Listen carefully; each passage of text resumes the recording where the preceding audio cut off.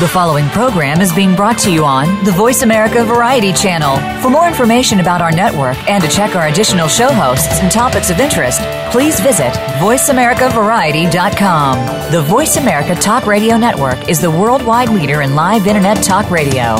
Visit voiceamerica.com. The views and ideas expressed on the following program are strictly those of the host or guests and do not necessarily reflect the views and ideas held by the Voice America Talk Radio Network, its staff, and management.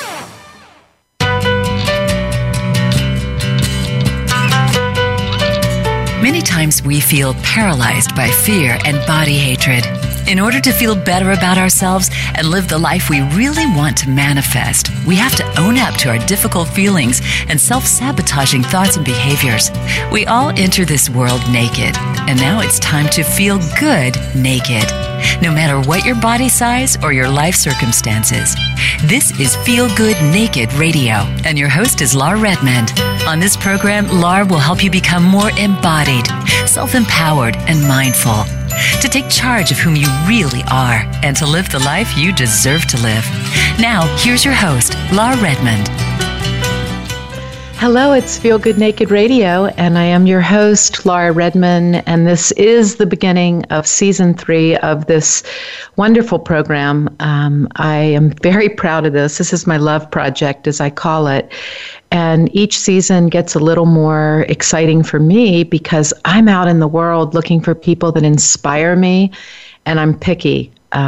And I like working with the idea of embodiment, whatever that may mean for you listening. I believe it's a spiritual, physical, and mental process, and it's always changing, and it's always evolving. And I'm always looking for these leaders in the world who are examples to me of what I believe embodiment looks like, sounds like, feels like. And today I am over the moon. I have got Lauren Weedman on my show. Many of you know exactly who she is. I'll introduce her formally in just a second, but I want to say that I had the great honor to watch her newest show here in Portland, Oregon. It's called Lauren Weedman Doesn't Live Here Anymore, and it took my breath away. It spoke to me on all these different levels. So let me introduce Lauren Weedman formally, if you don't know who she is. She's an American actress, writer, and comedian, best known for her regular role on the HBO television series Looking. She is also known for her roles in films such as Date Night and The 5-Year Engagement, and for appearing as a guest star on various series such as Hung, New Girl, and Two Broke Girls. Her most recent films include The Little Hours and Wilson. She was also a correspondent on The Daily Show. Weedman has written and performed several one-woman shows, including Homecoming, Bust, The People's Republic of Portland, and currently the show I refer to, Lauren Weedman Doesn't Live Here Anymore. She's the author of 2 books of comedic essays, A Woman Trapped in a Woman's Body, Tales from a Life of Cringe, and Misfortune, Fresh Perspectives on Having It All from Someone Who Is Not Okay. Lauren Weedman, welcome. Thank you. My gosh. That's a hell of a bio, girl. That's some big stuff. Well, just go. I guess so. I mean, not that I'm not proud of it, I guess, but I was like, my God, I would think that I was like, why don't I have any money if I've been working? No, I was kidding. It's not about that. I understand that. I don't mean to start on such a shallow note. No. Not about that. Yeah.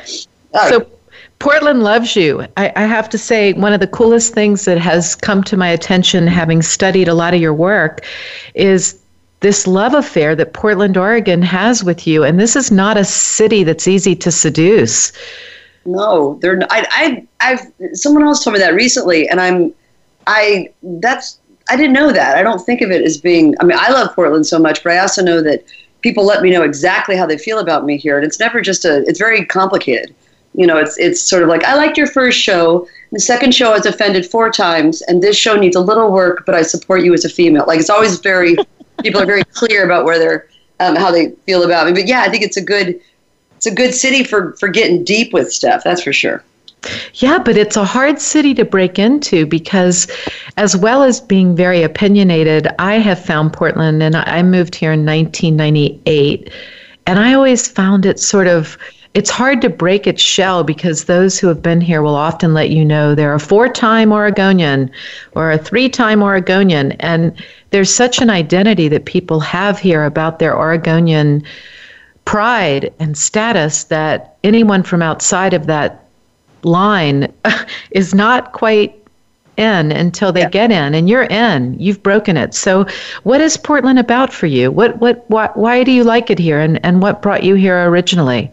Well, like so many of my relationships, it started with, well, they liked me first, and that's why I because they came to me. I was doing this show Bust, which was about my volunteering in the LA County Jail, and I was touring it, and then I came here and I did a performance of it in a venue that was like a funeral home. It was like a converted funeral home and music space, which already I love, which is to me is like so Portland and so perfect. Right. And so I did it there. And then the Portland Center Stage folks came to see it and then asked me to come do a show here. And I thought that for me, the run of the show was rough in the sense that people weren't, it was tough. I thought the audiences were a bit tougher than normal. They weren't immediately just like, thanks for doing it. Like they weren't just blindly supportive of the fact I was, just up there walking around and talking a lot on stage. They asked a lot, and I was appreciative of that. But they also took the subject matter, like they wouldn't laugh at a lot of the jokes that they did in other cities, just simply because the subject matter was jails, that people were very, it's not immediately it was sort of a somber vibe for the show. I thought, or that they took it, that the audience approached it very somberly. But then as I don't know, I met, as I started having more feedback with people and meeting people who sent me emails and stuff and responded, I realized how deeply thoughtful people were about stuff and how much they care about things. And they care so much that it's a whole different, I think one reason that Portland also likes me is that I roll over and I show I'm the dog that rolls over and shows its belly. What's that? Yes. I don't come in here like one of my jokes is like, I hated me long before you ever hated me. Like I've been doing it for 48 years. I'm struggling with that. And so I don't come in with this, like, I'm going to tell you guys something. I always come in as exactly who I am, as an outsider, or I'm just sort of taking this in, trying to find myself here. And I've gone through a lot of big life things when I've been here doing different shows. And all these things doesn't really connect to the fact I was talking about how the audience is just sort of, I guess my point was I wasn't sure that Portland did like me all that much.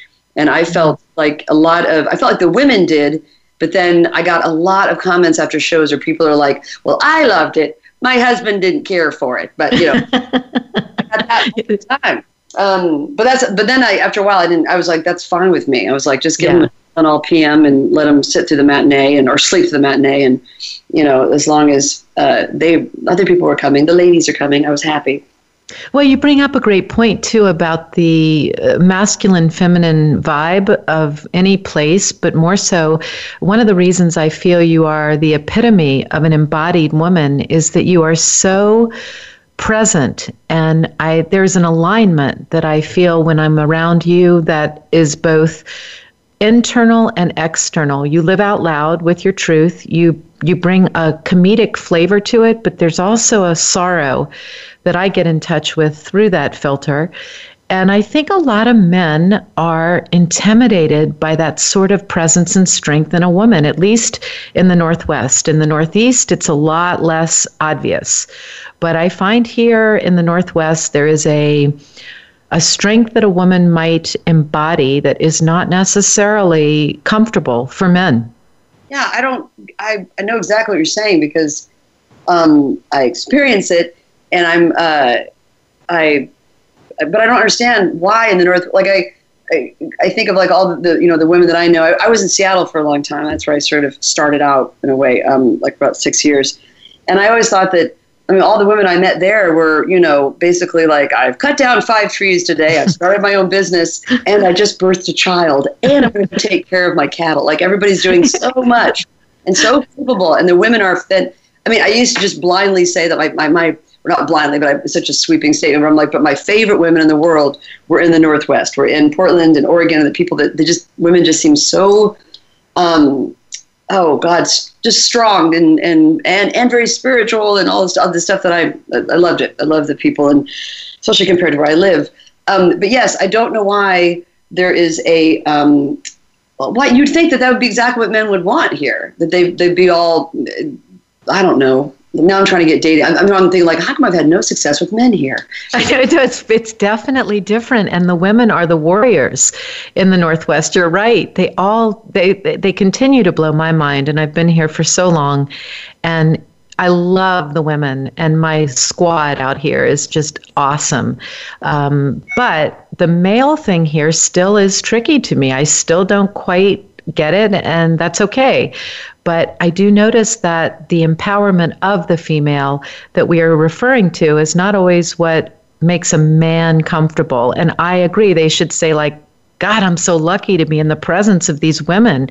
Aren't I lucky? But instead, they generally can feel a little bit, maybe they feel a little demasculated, or just a little, they shrink a little bit in the presence of that empowerment. I don't know. I've just noted it. I'm so used to that vibe, Yeah. you know, and it used to that if anything, I'll think if I'm, because I'm, you know, I've been single a lot, but when I've been dating, I always think if somebody does like me, they must not, I'm like, well, he must be a little over medicated or something, or kind of dumbed down in some way, because once he comes to, he'll realize how frightening it all is. Not because I'm actually frightening, you know what I mean? Like that I'll think, I'm so used to being men sort of like, well, you're a handful, or people coming. I used to have guys come to me after the show just to let me know. Like, I remember at one point when I was doing the jail show, this guy like chased me down on the sidewalk. He's like, just so you know, I wouldn't want to be married to you. And I was, oh, well, I'll let my parents know. What a letdown for just letting me know how intense it is. And I also think on stage, how the fact that I let myself be so ugly, and I mean ugly in the sense of, you know what I mean? Like I'm not trying to maintain a certain, I'm not looking to get laid on stage or something. And I'm not thinking about my appearance, my physical appearance, and so much. I'm just in the story. And how that seems to be even disturbing for some men, like to see a woman who's willing just to like, you know? Interesting. Yeah. Well, this character you're in now, this Lauren Weedman doesn't live here anymore. I want to talk about this show because it is so incredible. How many characters do you actually embody in the performance? I was trying to do a count on my own, but give me 975. I don't know, because I got asked that on a radio interview, and I'm like, oh God, I hate that this beeping is going on. Sorry about that. It's annoying. I don't hear it. You don't hear it? Okay, good. You don't hear the chanting and the beeping and the baby crying? Okay, good. It's to my head. No, I don't know how many. Maybe, I don't know, 10 or 11 or whatever. I do little characters quickly too. I don't, you know. But the character thing is, I do maybe 4 main ones, I think, that I go to, because I do myself and my alter ego, Tammy Lisa. And I won't go through the whole list, but I do characters, multiple characters. And do you feel like as you're doing this show now, you're towards the end of the run, do the characters, if they have to evolve within you as you perform them, but then when you start to head towards the end of a run, do you feel a melancholy as to the goodbye of the characters because they've become such a part of you? Well, the whole thing is like, I'm anxious to be back with my kid and be back in my own home. But the idea of not being in that world of the play is a bummer. And that's always, and plus it was a new show, or it's a new work. And so I've been working on it and thinking about it and developing it, because I had the commission for the last couple of years. And so I kind of always, once I get a commission, whatever happens, it's like Twyla Tharp talks about when she creates a work that she has like a box, and she sort of, puts the title of the work on it. And then whatever comes up that inspires her or hits her, and she's not even sure if she's going to end up using it in the show or not, or whatever. She just keeps putting stuff in a box, right? Keeps putting it in there. And then when she goes to start actually rehearsing, she opens up the box and takes out all the things that have struck her over, the time period that she knew about working on the show. Well, I've done that with this piece, where I had so much stuff, like songs and moments and things that affected me and people, and to leave that is going to be sad for sure. And I immediately try to find other bookings so I can keep doing it. But I don't know. I don't like to repeat shows that much either. So I'll be sad. I'll be sad not to do Lucinda Williams, because and the characters all change because I start them like the show that you saw on opening night. A lot of the things that were there were almost just like an outline version of the show that still needed to go about 4 steps deeper. And like, for instance, I knew I wanted Lucinda Williams as a character, and I knew I wanted her to be more than where I had her on opening. And now, as the show's gone on, she's become a lot more. Like, she's the one who's like letting me know, trying to wake me up to what's happening in my life and trying to point things out to me. And she's sort of the guide in the show that she wasn't initially. So yeah, they all develop. And was Lucinda the one that said in the quote I read that she's never been comfortable a day in her life? Oh my God, yes. It's so good. Yeah. Wait, she said it when I heard on a radio interview, and she said it with and the guy interviewing her was so like, went through such a long litany of all of all the wonderful things that she's accomplished. And, he's like, by now, surely you're comfortable in your own skin. And she was just like, no, my friend, like, I've never been comfortable a day in my life. And I thought that is exactly, that speaks to me. It's such an interesting quote that I have not been able to leave myself. Like, I've really been going deep into that quote and asking myself, where is comfort? Like, is comfort something that you can get in touch with, or the greatest comfort is knowing you'll never really be comfortable? I mean, it's a really big one. And so that's Lucinda's quote. I loved that quote. That's so good too, what you said about, because I'm always, whenever I have some friends that will say to me, will express how hard it is for them to go to parties, or they'll be like, oh, I feel so awkward when I'm thinking of one person in particular has like social anxiety and is sort of, complaining like, oh, I don't want to play this, I don't want to play charades because I always look so stupid. And I'm like, welcome to the human condition. Like, we're all feeling this way. Like, if you just accept that it's all so awkward. It's all just such awkward and messy. And once you're just like, that's how it goes, there is something so, that's what I feel like about almost being 50. That's one of those joys of that, where you're like, yep, that's just the rule. I mean, I assume that's for everybody. But I think living that out loud is my point about embodiment, is that if we can all get clear that none of us are not crazy and we all suffer and we're all uncomfortable, it automatically lessens the anxiety attached to those pressures. Yes, it's and it seems like such a rule of life that it's odd that people don't believe it or don't use it. It feels like such a dirt. Like that's the main thing. If we could all just know that, but it's weird how they fight that, or how I have this list of people in my head, where I'm like, how come so and so doesn't do that? And how come just judgment? I'm just kidding. So I want to ask, when you look back on your journey, because your resume is very, very impressive. And right now in your life, as you mentioned this midpoint, and one of the greatest things that I was screaming when I read your interview in the program, when you referred to the middle passage, From Misery to Meaning in Midlife by James Hollis.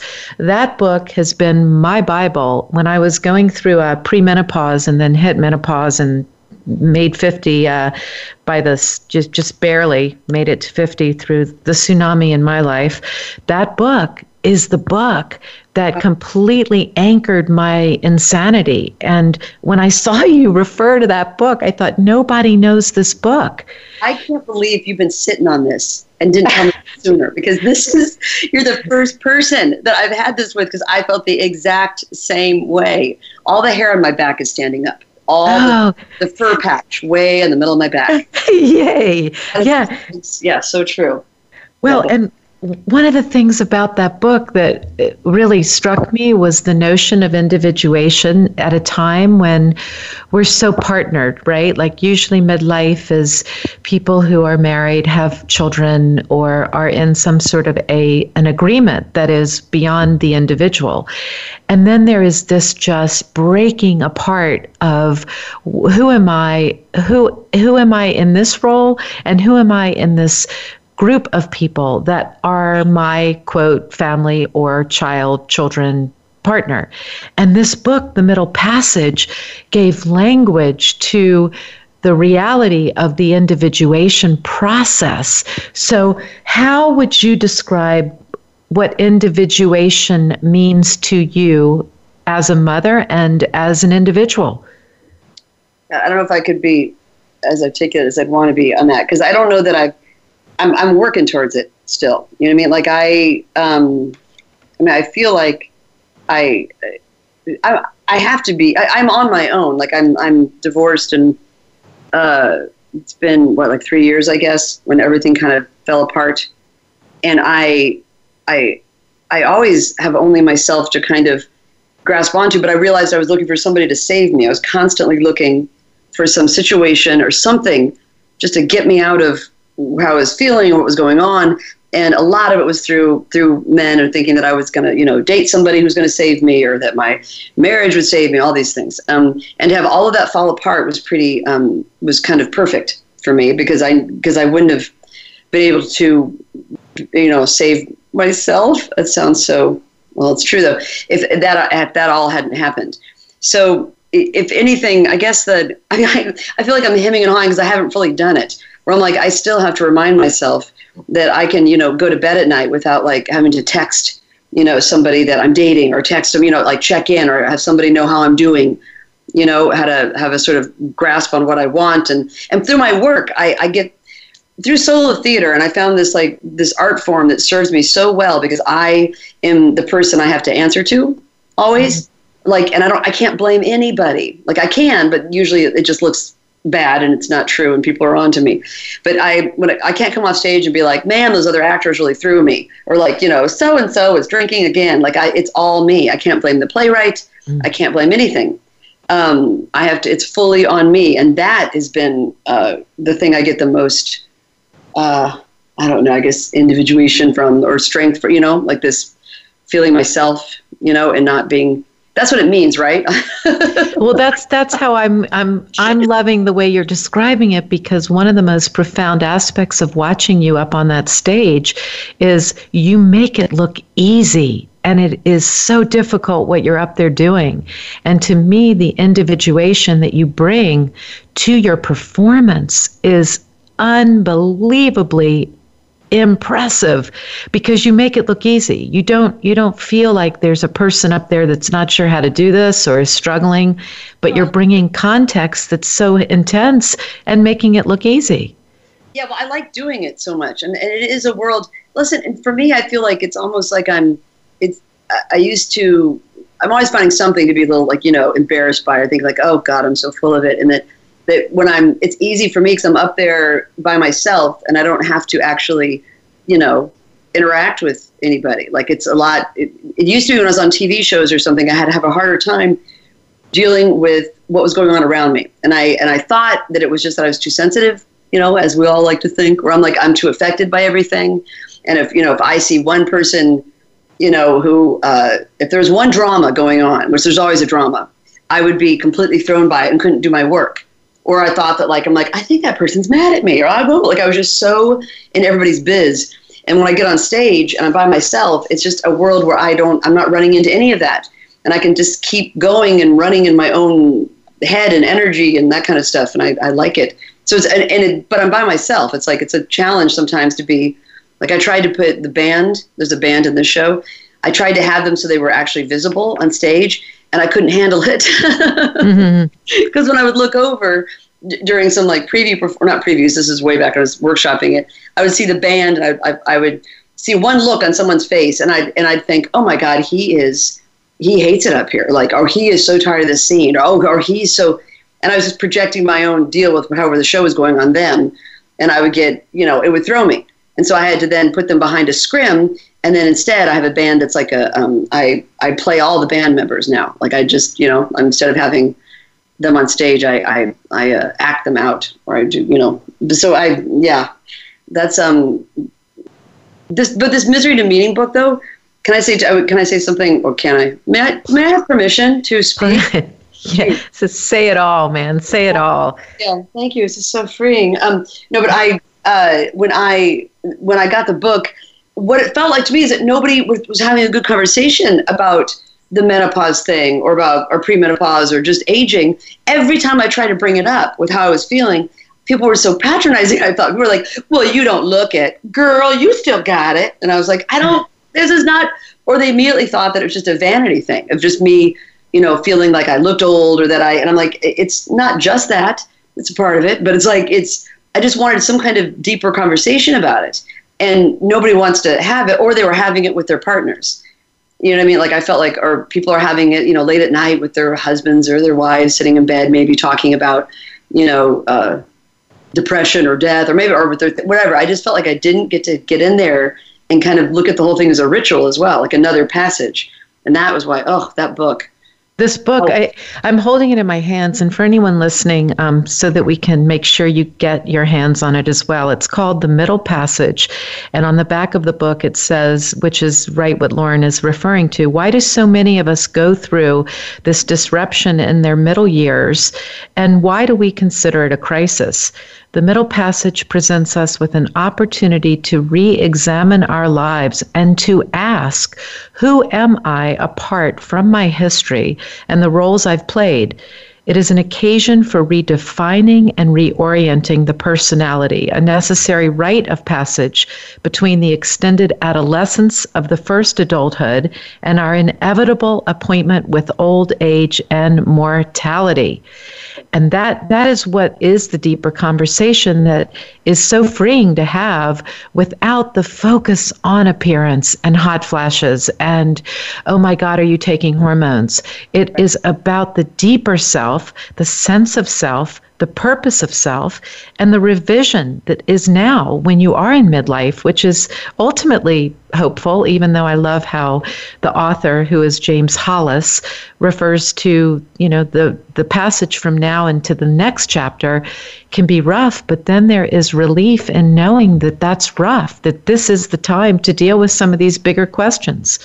Yes, instead of like, this is the time for just household renovations. Like I felt like, well, I live in Santa Monica, and the conversations, like with, when I'm trying to, I guess I kind of pour it out to people though in inappropriate, in the classic overshare kind of way, and being single on top of it, where I'm, whoever I'm standing next to is who I'll be going through whatever I'm going through with.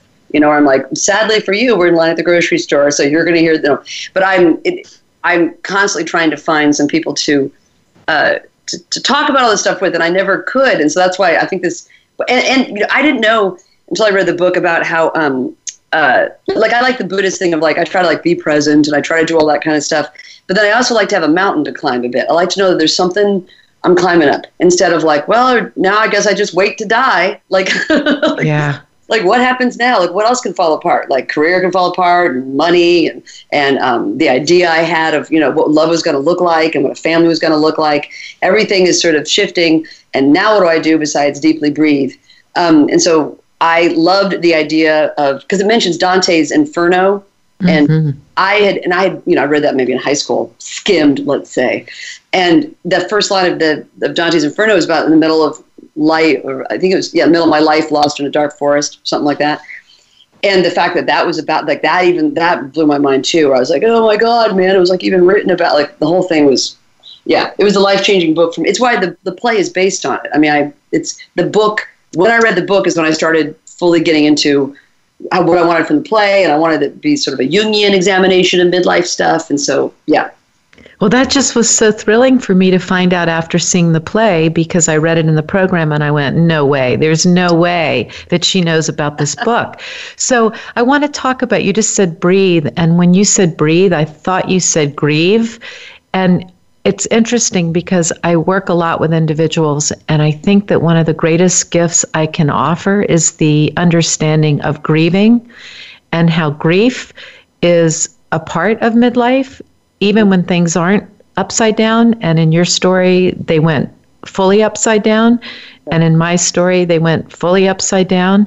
And a lot of women in particular that I counsel, there is a denial of the grief process, which is inevitably part of living longer, and going through midlife is grieving. So it was interesting. You said breathe, and I thought you said grieve. Yeah, I could have said grieve, but that's what maybe you were listening to were you listening to my spirit instead of my words? Well, I want to go to grief, because you've been public, obviously, about your story, and your story's rough. It's really, really, really, really rough. It's every woman's nightmare. It's every mother's nightmare. and you're moving through it. You're using art to, I think, evolve as you must go through it. But give us some tools as to how you work with the grief of the story regarding your ex-husband and the father of your child, because that's tough. Right. Well, it was, so initially not initially, that's not the way I wanted to start the sentence. What happened was that I was married and then with the father of my kid for about 12 years. We were together. And for the last 3 years, he was having an affair with our babysitter. It's super, and she was very young when it started, and they're still together. And this was now, it's been, I guess, 6 years total. And so, and she, and he's in his 50s, and, she's in her 20s, and it's very classic cliche things. But in the beginning, when it first happened, it was so, everybody was like, well, how angry I must be. And I thought that I was showing my anger. And I was like, I am. I've had a chance to be angry. And but at the same time, I was so much wanting to, God, I can't believe in hearing myself say it now, that I didn't realize how much I was still suppressing it, because I'm with my kid and I have to be okay for him. Like even when I first found out, like when I sort of, when I, saw the evidence of it, when I, nabbed him, I couldn't, like, I'd had these fantasies if I ever walked in. I mean, I didn't walk in on them, but I found like a video, and I always thought if I found evidence of something, I spent my whole life almost picturing what I would do. Like, I'll go outside and I'd shoot out some tires, or I'd just start punching and hitting and, and whatever, get a baseball bat and crush his car or whatever. But as soon as it all went down, my kid was sitting in the other room watching TV. And so, and I felt so nauseous too. All I could really do was I couldn't even push over a chair. I mean, it's like I had no strength, and it was so much more depressing and sad that it made me angry. It was just so devastating in the sense of oh my God, this whole time that I've been trying to make something work and that I've been thinking I'm having heart to hearts, this person has had a whole other life I didn't know about for so many years. So that in the beginning, I thought, I'm never going to get over this, and I'm never going to believe I'll never believe another person, because words mean nothing. And unless that person's me, that person's probably going to be a problem. And even being left with me seemed like a drag. But it's been a while now, right? It's been 3 years of going through all sorts of different, I think, in trying to deny telling the story too for a while. I didn't really want to go down which I say in the show, right? That I didn't want to go down in history as being the woman whose, husband had the affair with the babysitter. And I do write about my life a lot, but I didn't want to be talking about that because of my kid. But then the more I avoided it, I felt like it wasn't working. Like it kept sneaking up on me. And so I felt like I had to just tell it and be out with it. And even if other people, well, I don't know, it just sounded so tabloidy at first to be talking about it. But that's not what my work is about. It's about about trying to go through it and go through there's been so many stages. I don't know how to really sum it up. Yeah, it changes, doesn't it, over time? Yes, and it hits me differently. I have moments where I will still, I will feel so upset about the fact how much I chose not to see things, that I just so much wanted a family, and so much wanted this idea of I'm doing the right thing. I am doing the right thing. And you could not, I mean, if he said I was doing anything wrong, I would correct it within the hour. I was completely just check, got it all covered. And the only thing but not listening to my instinct at all. Because of just the blind need of wanting something to be true. And that blows my mind, because truth is such a big deal in my life. It's what I go for in my work and in my day-to-day life. It's what I care about. And yet when it came to that, I couldn't see it. And I guess because you went through, so I don't know what you went through. Well, it's similar in that my beloved was engaged in an entirely life that I knew nothing about until I found out about it. And it was such a sense of groundlessness for me, because I had given over my life to this human, which is the first mistake. And the whole family card was really important to me. It was the most important thing to me. And I was devout in that role and in that life. And then it literally was like finding out that this person was not at all who I believed, or the illusion of what I believed was who he was. And everything blew up into smithereens, and everything went away as I knew it. And the loss was everything.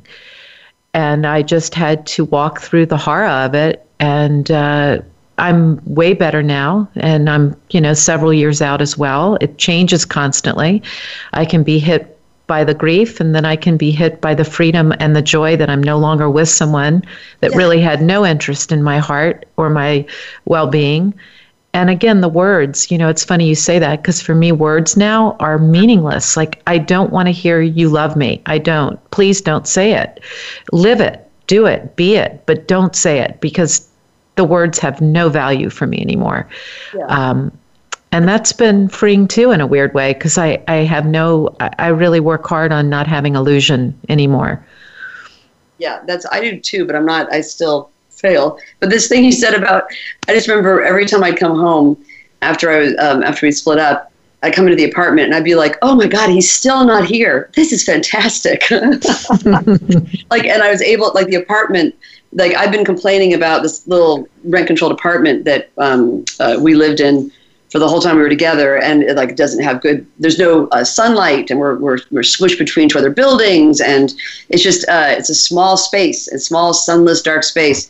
And then as soon as he moved out and I repainted it and his furniture was gone, I'm like, this is a lovely apartment, and being able to sort of control or get be in the space I wanted it to be and all that kind of stuff. There's all these perks, but the biggest thing that I've always been happy about through it is that, because the same time that I went through that, I had a friend unexpectedly die of a heart attack, and I was there. I was there through his death in the emergency room and going through helping his family, and so which was a huge deal to lose a peer, and then also go. And I had this moment of well, then the moon is going to explode. What's next? Oh, God, yeah. On nothing, and I was alone in it. I always feel like there's this awful thing where I'll be like, why am I alone? And I think how lucky I am, or I'm glad for it, in the sense that these evenings where, after my friend died and all of our friends were together and supporting each other, and people were all going out and having these, late night, let's meet at the bar and talk about my friend Chris and be there for each other. And I couldn't go out because I had my kid, and I was alone with Leo at the time. And I just separated from my husband, and I had even asked him if he would come help me so I could go. He knew what had happened, and he didn't want to do it. And I didn't know about the affair yet. I just thought we were splitting, and I didn't know why. And so there are these evenings where I'm like, are you kidding me that this man who who my life has been with, who knows how things are awful, he wouldn't want to be or help me during this time? Does he hate me? What did I do? And I had these such awful, dark, nights where it's just what has happened? Who must I be to deserve this? I truly had nobody could convince me to. People are like, oh, it's not about you. And I'm like, oh yeah, I know that. And I'm like, yes, it is. I would act like I got that. But in another level, it's I absolutely believe that there's no way that I couldn't be completely hateable for him to do this. I must have done something. But that is something I've gotten over, that I truly get, that I see what I did wrong for sure. But also I know that it wasn't me, and that was hard to recover from. I get you. Well, and I wonder if some of the deeper meaning of this kind of pain and loneliness and heartbreak and heartache is to give you an understanding of who you are individually, back to individuation, that would never have been the information you could have without that tsunami. Yes. Yes, because I wouldn't have done it to myself. I don't know how to do that. I didn't know how to. I wasn't good at. I wasn't meditating. I didn't go away to try to hear the voice in my. I didn't do that. I was sort of attached to him and all the the life around me. But the other thing too, that when I'm teaching or performing or whatever, I feel a fearlessness that when it comes to emotional things. I bring it on. There's not a lot of emotional, I can sit through all sorts of life situations and I don't feel scared. Like I feel things, but I'm not scared about walking through them. And that I thought was the superpower I got at the end of it. Because especially when I'm teaching and people are like, they're working on their personal stories and people are like, oh, I don't know if you want to hear mine. And I'm like, bring it on, sister. I'm an oak tree. Like, you're not going to blow me over.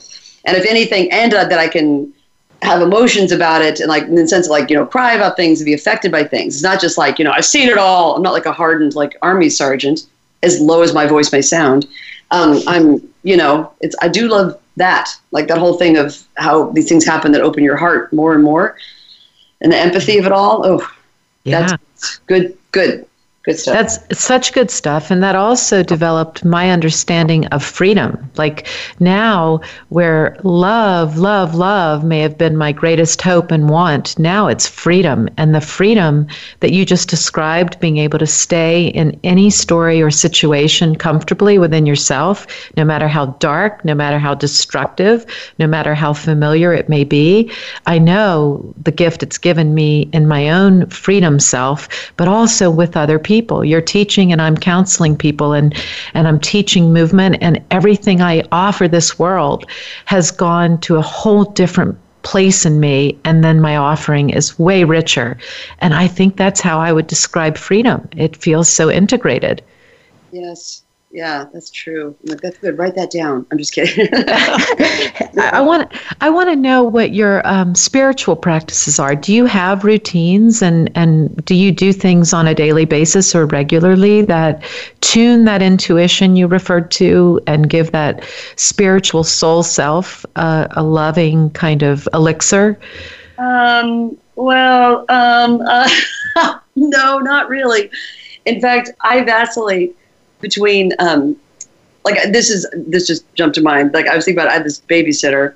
I still have babysitters, and she's wonderful. Her name is Davy Blue. She was raised by a jazz mom, single mom, and Davy Blue was. I was getting ready to go to an audition, and I was telling her like, I'm not going to get this because it's a network thing, and network doesn't like blah blah blah. And I was going off about all the reasons it wasn't going to happen, and Davy Blue's like, sit down right now, like just sit down. And she's trying to get me to sit on the floor cross-legged. She goes, I want you to close your eyes and I want you to see yourself and you are getting those auditions. And I'm like, no, Davy Blue, I don't have time for this. Like, I go to my audition.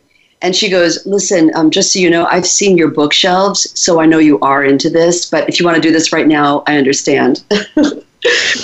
That kind of sums it up, is that I will be going off to spin class or I'm, drinking bourbon, or I'm still like living the same kind of life I've always lived, where I go, sometimes it's about just like watching TV and, and drinking wine. And other times it's about, I just do a lot of reading, and I do wake up in the morning, and I've just started doing this again, what I used to do in my 20s, which was to get my head in the right space, where I've started to do mantras again because of feeling like I don't, how much I can still go down just dark roads in my head.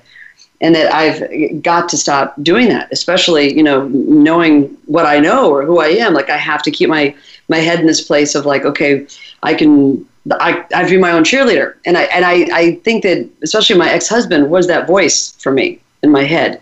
Like, so I could bash on myself, or I could be hard on myself about my looks or my talent, what I was accomplishing, and he was the one who was always going, no, you're not that, and I let him be that voice.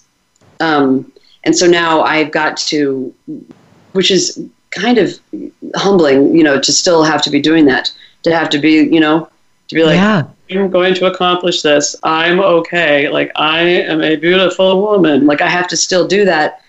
If I don't do that to start the day, I'm kind of screwed. And before I go on stage, I always do, I read a lot of, I'm a big Pema Chodron. I don't know if you know her. Yeah. A big fan of her. And I read that, and I get hits from the Hollis book, from the Misery to Meaning. I'm always surrounded by books. I'm a big fan of picking up a book and reading a paragraph and letting it feed me, and then going from there. But beyond that, and then dance. I do a lot of physical stuff, dancing around. Oh, yeah. God, your body is so incredible to watch in movement. I mean, you are very physically embodied. And the Pema Chodron book, When Things Fall Apart, was right there with the the Middle Passage. Those two books were sort of my Bibles at the time that my tsunami hit. And in my space where I work and live, my books are all around me. They're my friends. Like I'm so grateful for them. And, you mentioned the mantra work, and Louise Hay, I love her stuff, and she just put out a little mailer the other day that was about waking up in the morning and saying, I love you, and you're saying it to yourself. It's not the human being that might or might not be lying next to you, but just saying to yourself, I love you, and I love my life, and welcoming the day with that kind of mantra. And it is so powerful. It sounds schmutzy, but it's so powerful. It is, and I think that I fought it because a part of my shtick is also like, I'm a piece of shit. I don't like myself. Like I've always, in comedy and being cynical and that kind of stuff. But then as a mother and a human being, things have started to, and things have fallen apart. Realizing that there was this core of truly not loving myself. And that this was why over and over again I was with. But it's bizarre that the men that I've been with that are nothing like the men that I date will be nothing like my friends. Like they're not meaning that they can be so much harsher towards me. And I've been in sort of like mildly abusive like relationships, and have let these things happen to me that I can't imagine, that I can't believe that I would let happen. And it all is stemming from this sort of core, like not loving myself and not letting myself do that anymore. Like in my 20s, I completely loved Louise Hay. I was living in Amsterdam, and I lived in New Age bookstores. They were just called like New Age bookstores. I could not, that was like oxygen. And then I completely rejected it just because, it's just for the hip factor. I was just like, this is stupid. I'm done with that. Like I'll do some meditating. And now I'm right back to the same things where I'm just like, I'm good enough. Like good enough, but I love myself, and I have to say that to oh. Well, I wonder when we're in our 20s, because I do love that some of these books now resonate so differently, just as a movie might, that I watched 5 years ago versus now, or 10 years ago. But what I was saying about love and the words love, I can't tolerate someone else saying it to me because I don't trust that anymore. Right. But I have learned, as you just said, to say it to myself and to own it. And I realize I never did that. I never did that until the last 5 years of my life. And yet I thought I had, because I read the book when I was younger, but I didn't get it. I didn't really get it. And so the self-love is ongoing, and it continues to unfold. And that mantra, saying it to myself, has been so helpful and healing versus needing to hear it from another or wanting to say it to another. I want to say it to me. Yeah. And that's a big one. Yeah. And I wonder, that's why when I was the title, one of the books that I wrote, I can't even remember the title, it's so freaking long, about like stories when a woman is not okay or whatever. And I used to always think that the world was divided up into these two groups: the people that had this core belief that they were okay, just okay, like no matter what, they're all right. And then there's those of us that just have this core feeling of just, I'm not okay, like the whole thing of Lucinda Williams not being comfortable. And I had so taken that identity on of just like, I'm the not okay, and that's what art is, suffering, and I take my suffering and I turn it. I definitely was invested in that, but then I started to realize I needed to, I want to get through some things, and I want to survive, and I got depressed. Like this last year was more depressed than I'd been before. And that needing to get back to this, this idea, of loving myself, or being able to say that to myself, and going like, and realizing that I don't have that voice in me, or I don't have that I wasn't really raised with that, with that whatever, that core feeling of like, you are okay no matter what happens. I was sort of raised with the opposite, just like, you get your weight down and you're okay. I was super rewarded for all that kind of stuff. Weight Watchers points and whatnot. Oh God, you and I have had such similar journeys. I love it. It's so exciting to talk to you, because that conditional love of, if you lose the pounds, or I was brought to Weight Watchers in 6th grade, and It was so humiliating because I went to the meetings with my mother. I ended up with this 10-pound loss pen. And when I went to school, I had to wear it on my shirt. And I wasn't rebellious enough then to say, no way. But my 6th grade teacher, Mrs. Begay, she was like, you look so good. Have you lost weight? And I said, yeah. And she was like, oh, I want to know, what have you been doing? And, Weight Watchers. And she joined the meetings, Mrs. Begay, my teacher. And it was horrific to be in a Weight Watchers meeting with my 6th grade teacher and my mother. And I just grew so humiliated over that process. But it sure did teach me about conditional love and the crap that we're taught that is the opposite of self-love. Yeah, no, I went to that. I'm laughing because it's exactly, because I have a whole thing about how I was the youngest member of Weight Watchers where I was, but I was in 7th grade, and how I was the only kid, and they were constantly like talking about how when you're packing your kid's lunch for school, and it's 1 Twinkie for them and 2 for, and I was like, I'm that kid, and I just gained weight because because I was sneaking food and everything, but yeah, we're like the same person, except I have an N. I know. I love it. And I'm sensing that you're also an empath. Would you call yourself an empath? I guess so. I mean, because to a point where it's sometimes debilitating, but yes, I am. Yes, exactly. It will put you under the covers for a long time.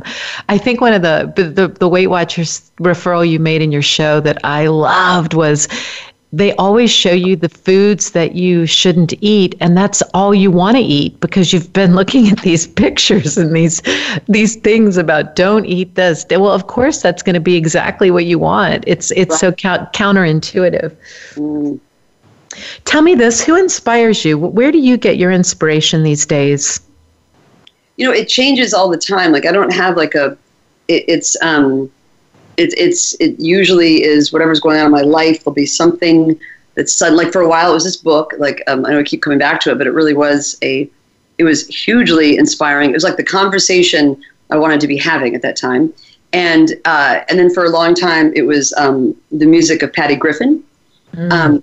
I thought some of her songs were just like life changing, and then there was a period where I was way into Fellini. Like that was really inspiring for me, and I would get hits from watching that, and listening to like the other day when I was listening to Kendrick Lamar and watching some of his. So it changes day to day. I don't have a constant of like right now. What I'm feeling inspired by is there's this store in Portland and called Scraps. Do you know about this place? I walked by it 2 days ago.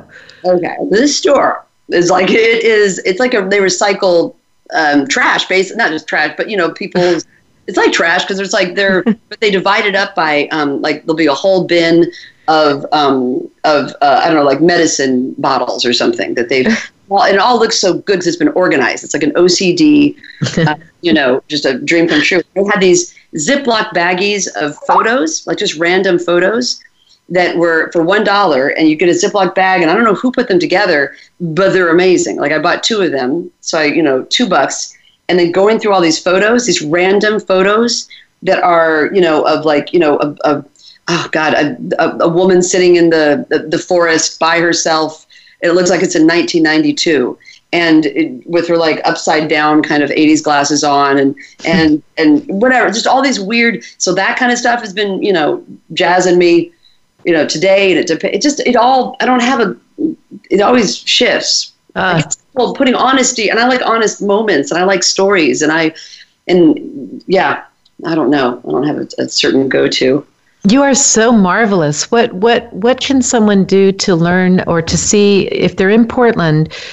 Tell us how many more shows are left and if there are tickets available. And then is there hope that this show might go on the road? I don't know about the going on the road thing. That is I don't focus on that as much, only because of my kid, but I certainly hope to do the show again. I'm just not sure when or where. But it's going to be in Portland. I'm still performing until April 30th is the last show. At this point, there's still tickets left. It's a big theater. It's like 600 seats, I think. But they have been The ticket sales were picking up, but I don't think anything's sold out. So they have another couple weeks to come see it if you're in Portland. Yeah, if anyone's listening and can get here to see it, it's so worth it. It's a reason to take a road trip here. And I just want to thank you, Lauren Weedman, for giving me this generous amount of time. I know you must be tired after these shows, and you're using your beautiful voice to talk to me, and it's meant the world to me. So thank you very, very much. Well, you've just sucked the life out of me. I'm exhausted. I'm just kidding. That was lovely. Thank you. I was glad you did. Yeah. You are the epitome of my tagline, which is that you complete you. So thank you for that. Oh, that made all the hair on my back stand up again. I got to get that waxed. Thank you. Have a beautiful day. You too. You too.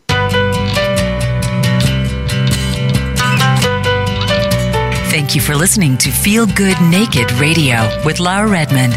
Please join us live again next Thursday at 10 a.m. Pacific Time and 1 p.m. Eastern Time on the Voice America Variety Channel. Until our next show, be you and feel great in your own skin.